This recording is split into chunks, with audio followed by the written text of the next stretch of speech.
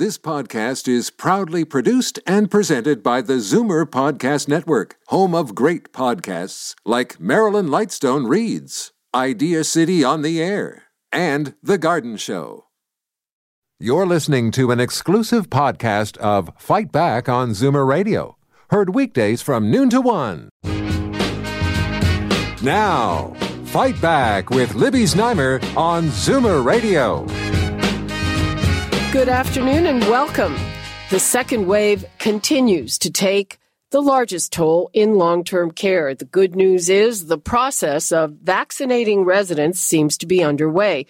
But vulnerable residents lost their priority place online. Here's what leading gerontologist Dr. Samir Sinha had to say about it. We had more deaths in the last week than we had in the first 2 months of our second wave. So if you tell me who needs that vaccine first, the highest priority group needs to be everybody in these long-term care homes. And when our general simply says it's too logistically hard to do it, if Denmark can do it literally, within less than 2 weeks, if West Virginia completed all of their homes by December 30th, why are we saying that our plan is to get these homes where people are literally dying and have the highest risk of dying? Why are we saying that our plan is to try and get to all of them by April? Well, the calls for action are escalated. CARP, of course, started the ball rolling with its campaign. Last week, the Toronto Star launched one of its own. And as you heard on Zoomer Radio, the group Save Our Seniors has been holding regular demonstrations. Over the weekend, both the federal Green Party leader and the NDP leader appeared outside the St. George Care Home in Midtown Toronto, where 14 residents have died and the University Health Network has taken over the management.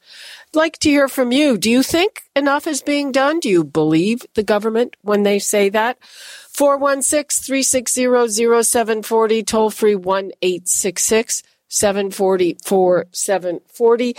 And now I would like to welcome our Zoomer squad, David Cravit, Vice President of Zoomer Media and Chief Marketing Officer at CARP, Bill VanGorder, Interim Chief Policy Officer at CARP, and Peter Muggeridge, Senior Editor of Zoomer Magazine. Hey, everyone.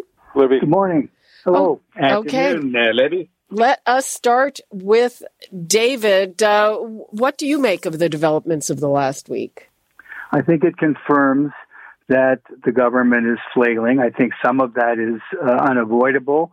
They clearly can't be held responsible for the magnitude of the infections or the spread in spite of all the social distancing, in spite of all the policies. But again, we see the huge disconnect between the arrival of vaccines and the deployment of vaccines.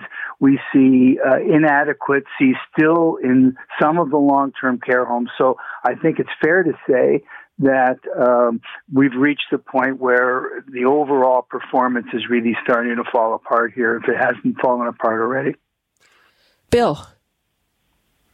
Well, originally when we talked about the vaccines, we were pleased to see that the provincial government said they were going to follow the NACI guidelines, the National Advisory Committee on Immunization, and very clearly they said the first vaccine should go to, and I quote, those living or working in residential care homes, and second was those who are at greater risk of severe illness living in their own homes.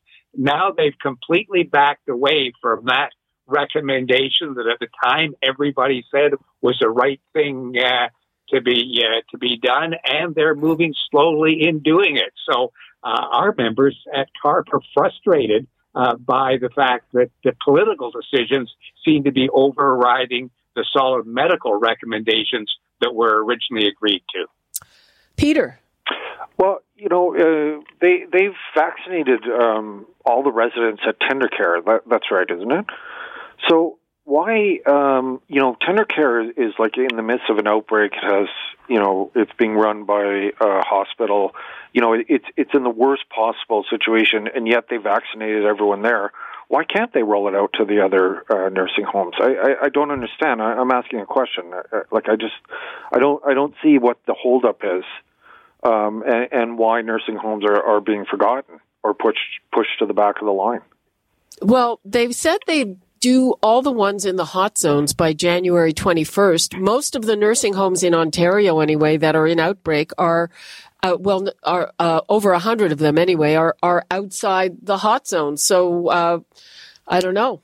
That's a very good question. And they didn't get to tender care till the weekend. All kinds of other people were vaccinated. David? They don't have if they have a clear plan, they haven't articulated it. It's all over the map. And second of all, I'm wondering if they are tap dancing like crazy because of supply problems as well. I mean, we saw Premier Ford on the air. I think it was on Friday, asking the feds publicly in his press conference, please approve AstraZeneca because we need more supply. We're going to run out. They're talking openly about stretching the gap between the first dose and the booster or the second dose from 21 days to 45 days. That if they were more efficient, I read that if they were doing it more efficiently, they would have used up their entire supply by now. So they're trying to stretch a supply. There's distribution problems, there's supply problems, and there may be managerial problems of just getting it into the right places at the right time. So it looks like a perfect storm here. And in the middle of all that, the information, as usual, is very choppy, very partial, not quite sure what the whole story is. And so they're only making it worse for themselves from that standpoint as well. I heard something very interesting last week when I was talking to the head of the Ontario Long-Term Care Association. And she was saying that, and I've heard this from doctors too, talking about bureaucrats who, of course, carry out whatever the rules are. And she was saying there was too much bureaucracy. And even when it comes to getting a temporary management by a health authority, the kind of paperwork they need just holds up getting any help. Bill, do you have a sense of that? Oh, yes, I think that's absolutely true. The system is so fragmented. And that's one of the problems with bringing in a military person to lead this, because in the military, the general makes an order, everybody carries it out, and that's the end of it. In Ontario, the general creates an order, and task forces have to be formed across the province to carry it out. I'm sure he's frustrated by the bureaucracy of the system, the various levels, and the fact that the control is so decentralized. You know, in Ontario, we're one of the only provinces where the medical officers of health, the various communities, report to their local town councils, not to the provincial medical health office. So it's a fractured system, but I guess we shouldn't be surprised. Remember, the four of us talked some time ago about the fact the government is still messing up the flu vaccine that they've been doing for decades. So did we really expect them to be able to manage this one well? Well, I mean, it's clear that there are too many public health units and their fax machines don't talk to each other. Mm-hmm. But it's one of the things, and I almost have some sympathy for the government, because the premier or the health minister will get up and say something. And the fact is, it is not happening like that on the ground. It's not happening on the ground, and they don't seem to be able to get ahead of it. Either in their admin or in their messaging. And I go back to what we've all of us, four of us, said for weeks. This is an emergency. And in an emergency, you put aside the business as usual procedures. I mean, the building is on fire.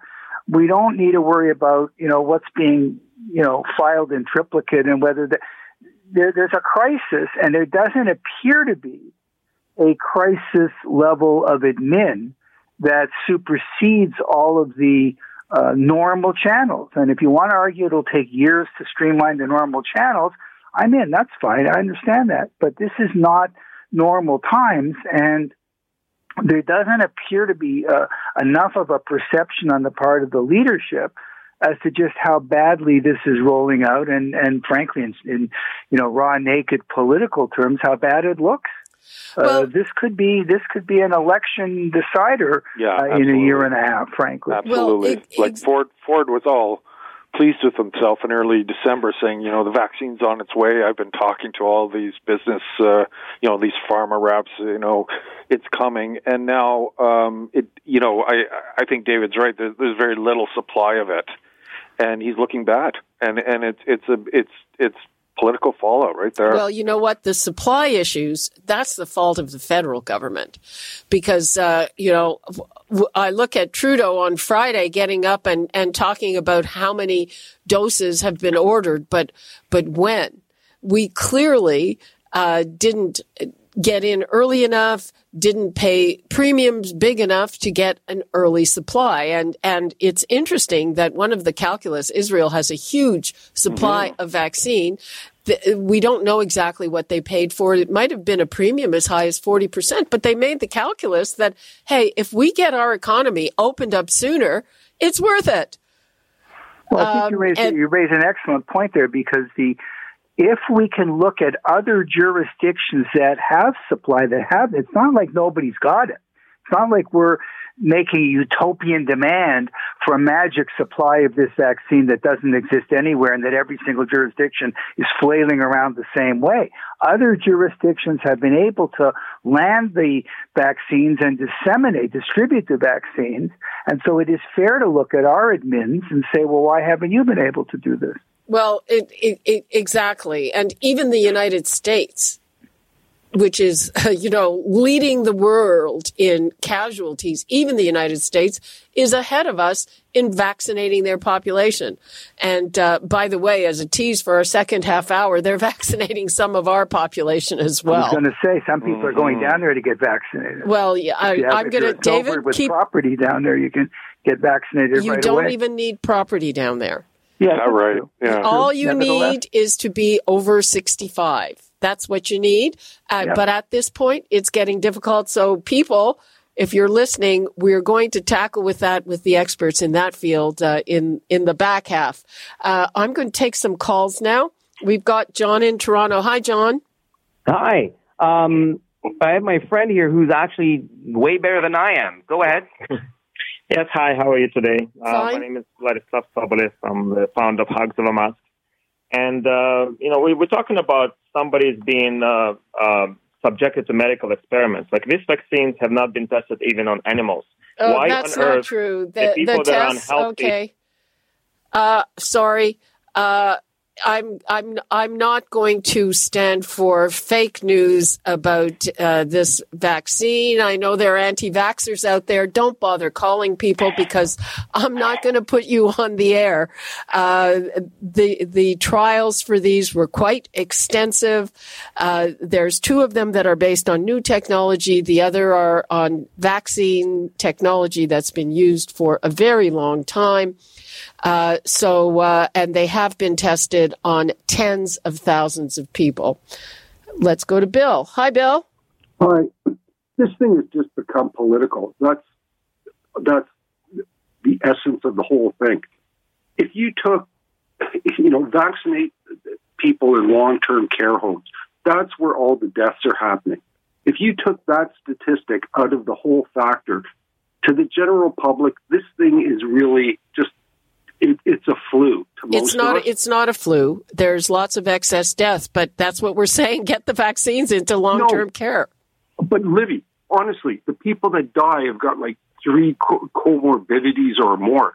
I mean, they're sick people, elderly people in homes. That's where you need to attack this. Shut it down there. That's where the majority of the deaths are taking place. For most of us, this thing is just a flu. Well, not necessarily, Bill, and I don't know how old you are, but it is most people who are older. It's people who are 80, but people who are 60, and we keep hearing reports about young people with no existing conditions dying. So it's less dangerous for young people. I don't know if it'd be less dangerous for you, frankly. I don't know your whole medical history, but I suspect, you'd be pretty well at risk for a bad case. Well, no, I mean, I could be at risk. I actually do have several comorbidities, but I'm fairly healthy. The people that it's killing are the elderly. People that are 80 years old, 80 years plus in old age homes. Those are the people that are dying. Well, and if you broke it down like suggest that, and I watched the statistics and I looked at it, they said the common flu, young kids will die from the common flu, and young kids will die from the COVID. And statistically, the flu will kill more young kids than the COVID will. Okay, depends on the strain. Let's go to Natalie in Scarborough. Hi, Natalie. Hi. I don't understand where some of these people, what they're thinking, that it's just the flu. They say it's like getting hit by a bus. That's what the pain is like, not to mention the breathing part of it. Just that part of it. I'm 70, and I'm petrified of getting it. And the more the population is getting it, the more petrified I am. Well, exactly, except a lot of the people saying it, and I don't mean our previous caller necessarily, think, well, if you're 70, maybe you're expendable.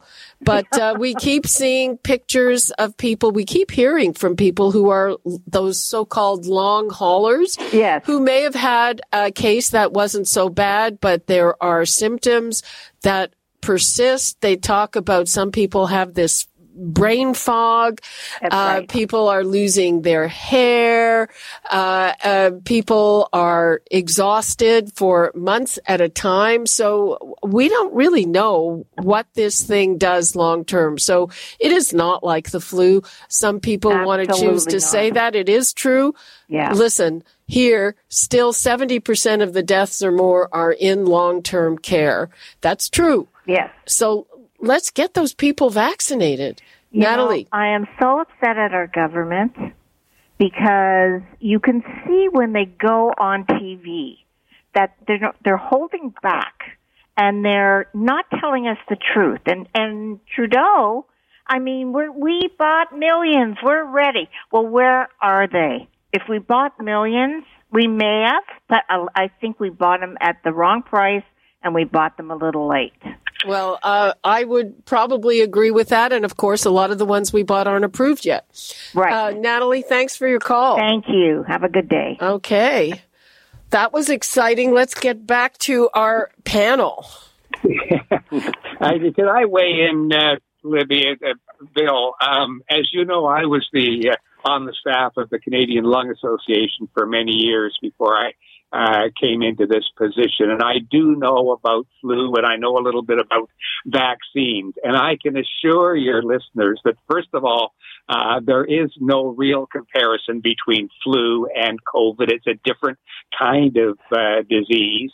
And the statistics that were quoted by some of your callers in terms of the results of flu were not true. And now we're hearing and seeing many cases of younger people having severe reactions after they're physically over their bout with COVID. So please, people, don't listen to the non-scientific that's telling you that somehow COVID is not going to affect the entire population, not just people in long-term care homes. Yeah, and by the way, the good news, this year's flu season is a bust.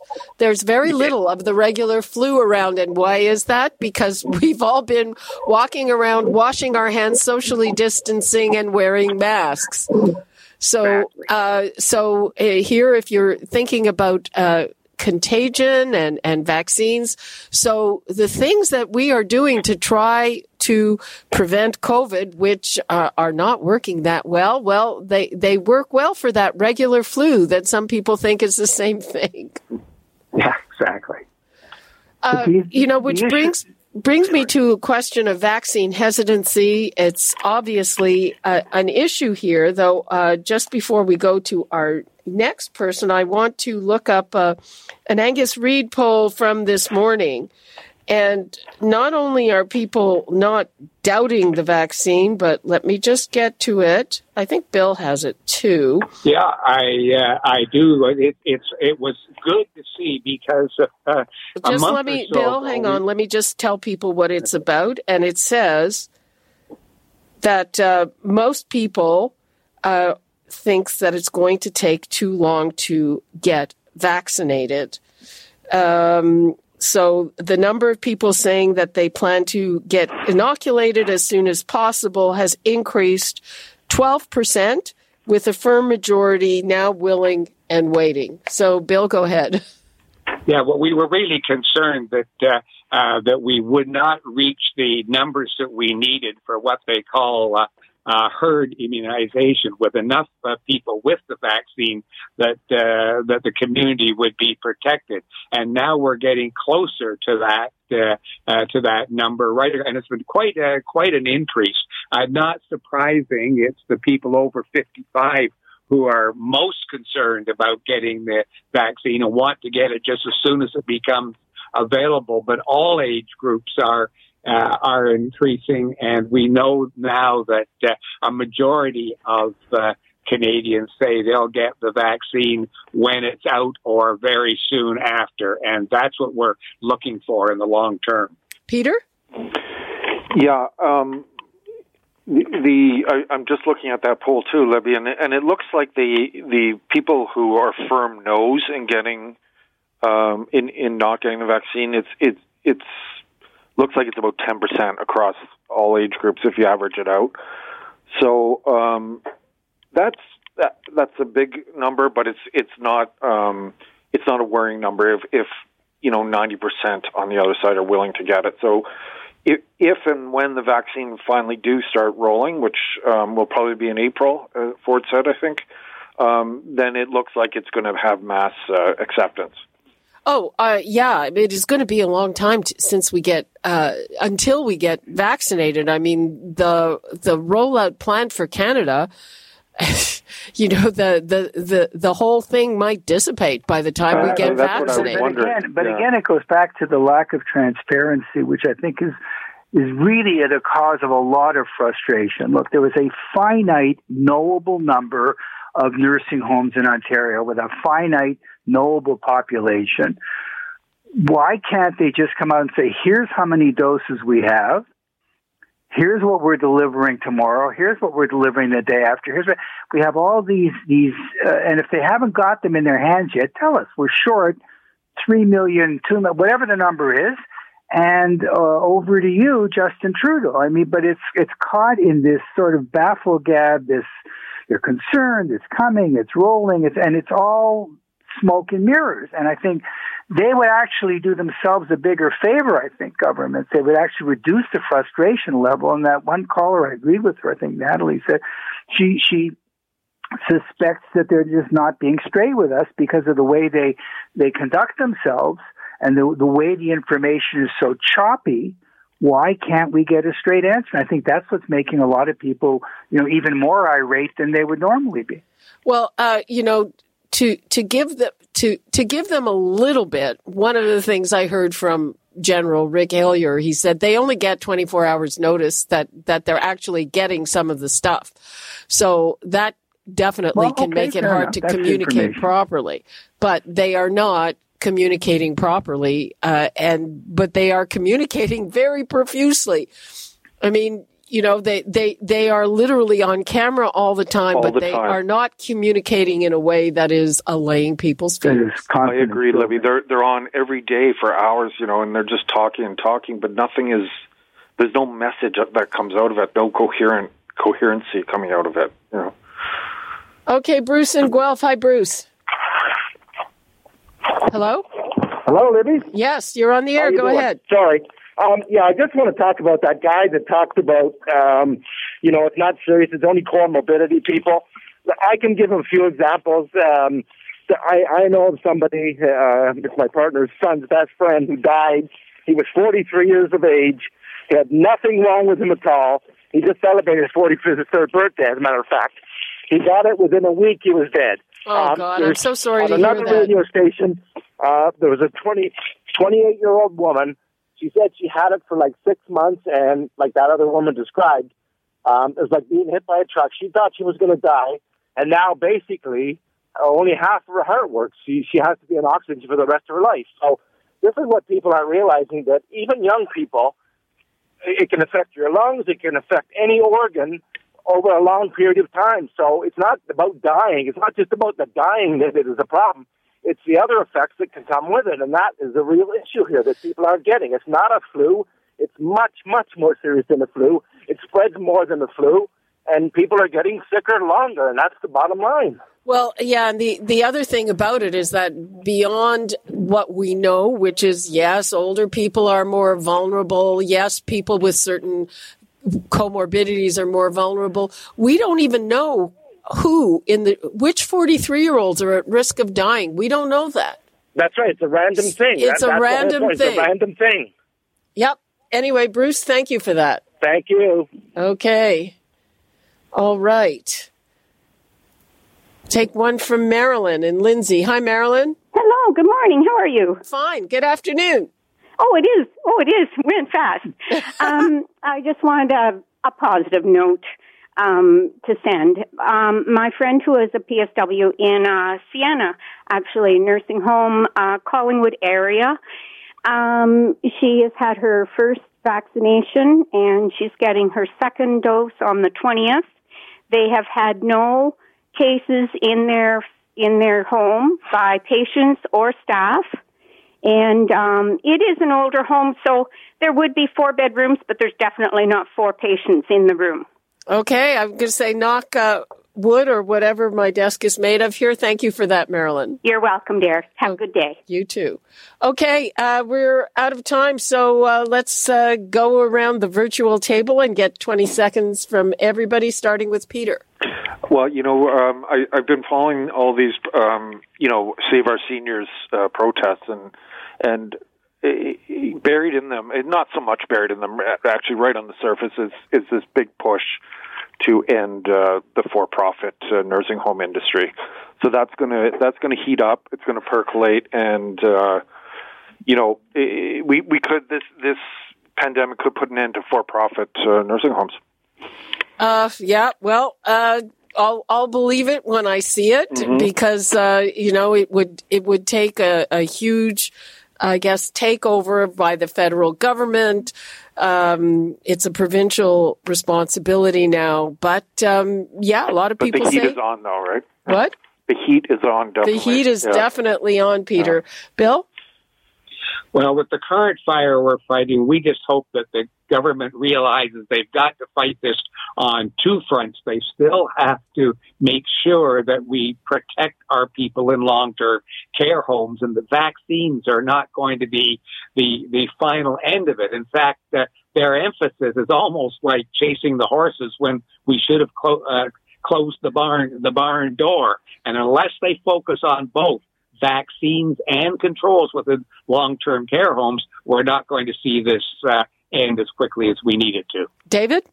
It comes down to what is it reasonable to expect from the government, and what is it fair to say, hey, they can't be held accountable for every single thing. They certainly can't be held accountable for the nature of the disease and the severity of the disease.